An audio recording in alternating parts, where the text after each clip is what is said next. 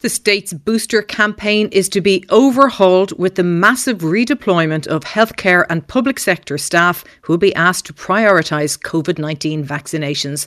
That's according to the lead story in today's Irish Times, which reports that hundreds of GPs and pharmacists will be asked to join the booster programme. We're also told that the government is extremely resistant to the idea of any major new restrictions and is placing the focus firmly on the revised vaccination campaign.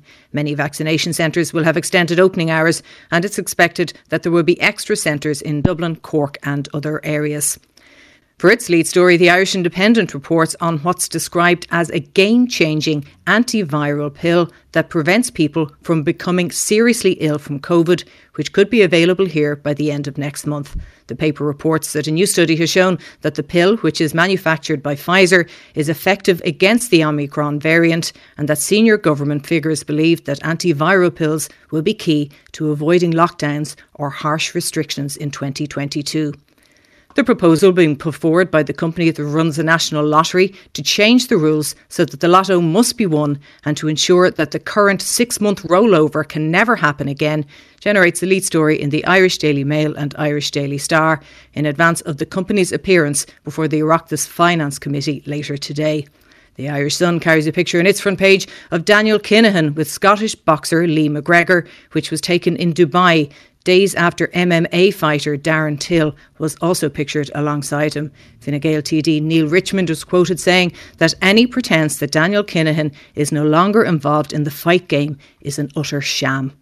The Belfast Telegraph leads with the move by health bodies and the Fire and Rescue Service in Northern Ireland to call on the public to back their Support Our Staff campaign on foot of the finding that there were 5,500 attacks on NHS staff over a 6-month period. For its lead story, the Irish News reports that Stormont's Department of Communities is questioning a policy change in RTE, which has precluded people from Northern Ireland from entering competitions since 2019.